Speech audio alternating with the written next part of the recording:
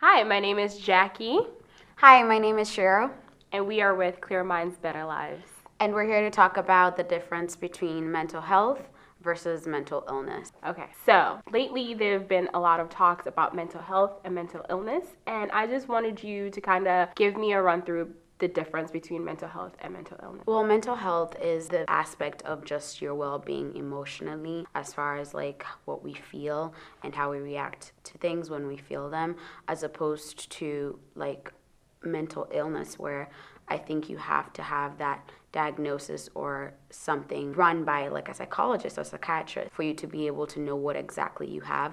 Mental health just happens within all of us. When we have stress, you're not going to call the doctor, or when you're having a bad day, that's a part of mental health.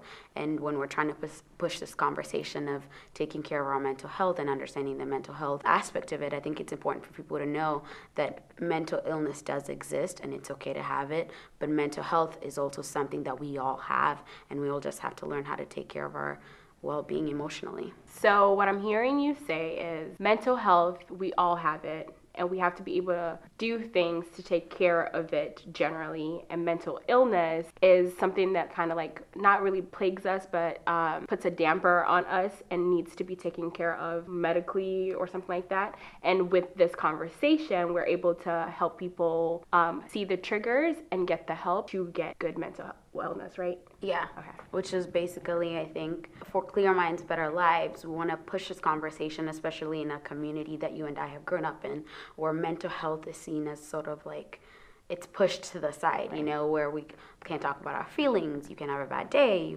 You have to learn how to survive, even validating your negative emotions in order to move to a level of having positive emotions. And I think that's really, really hard for people to grasp.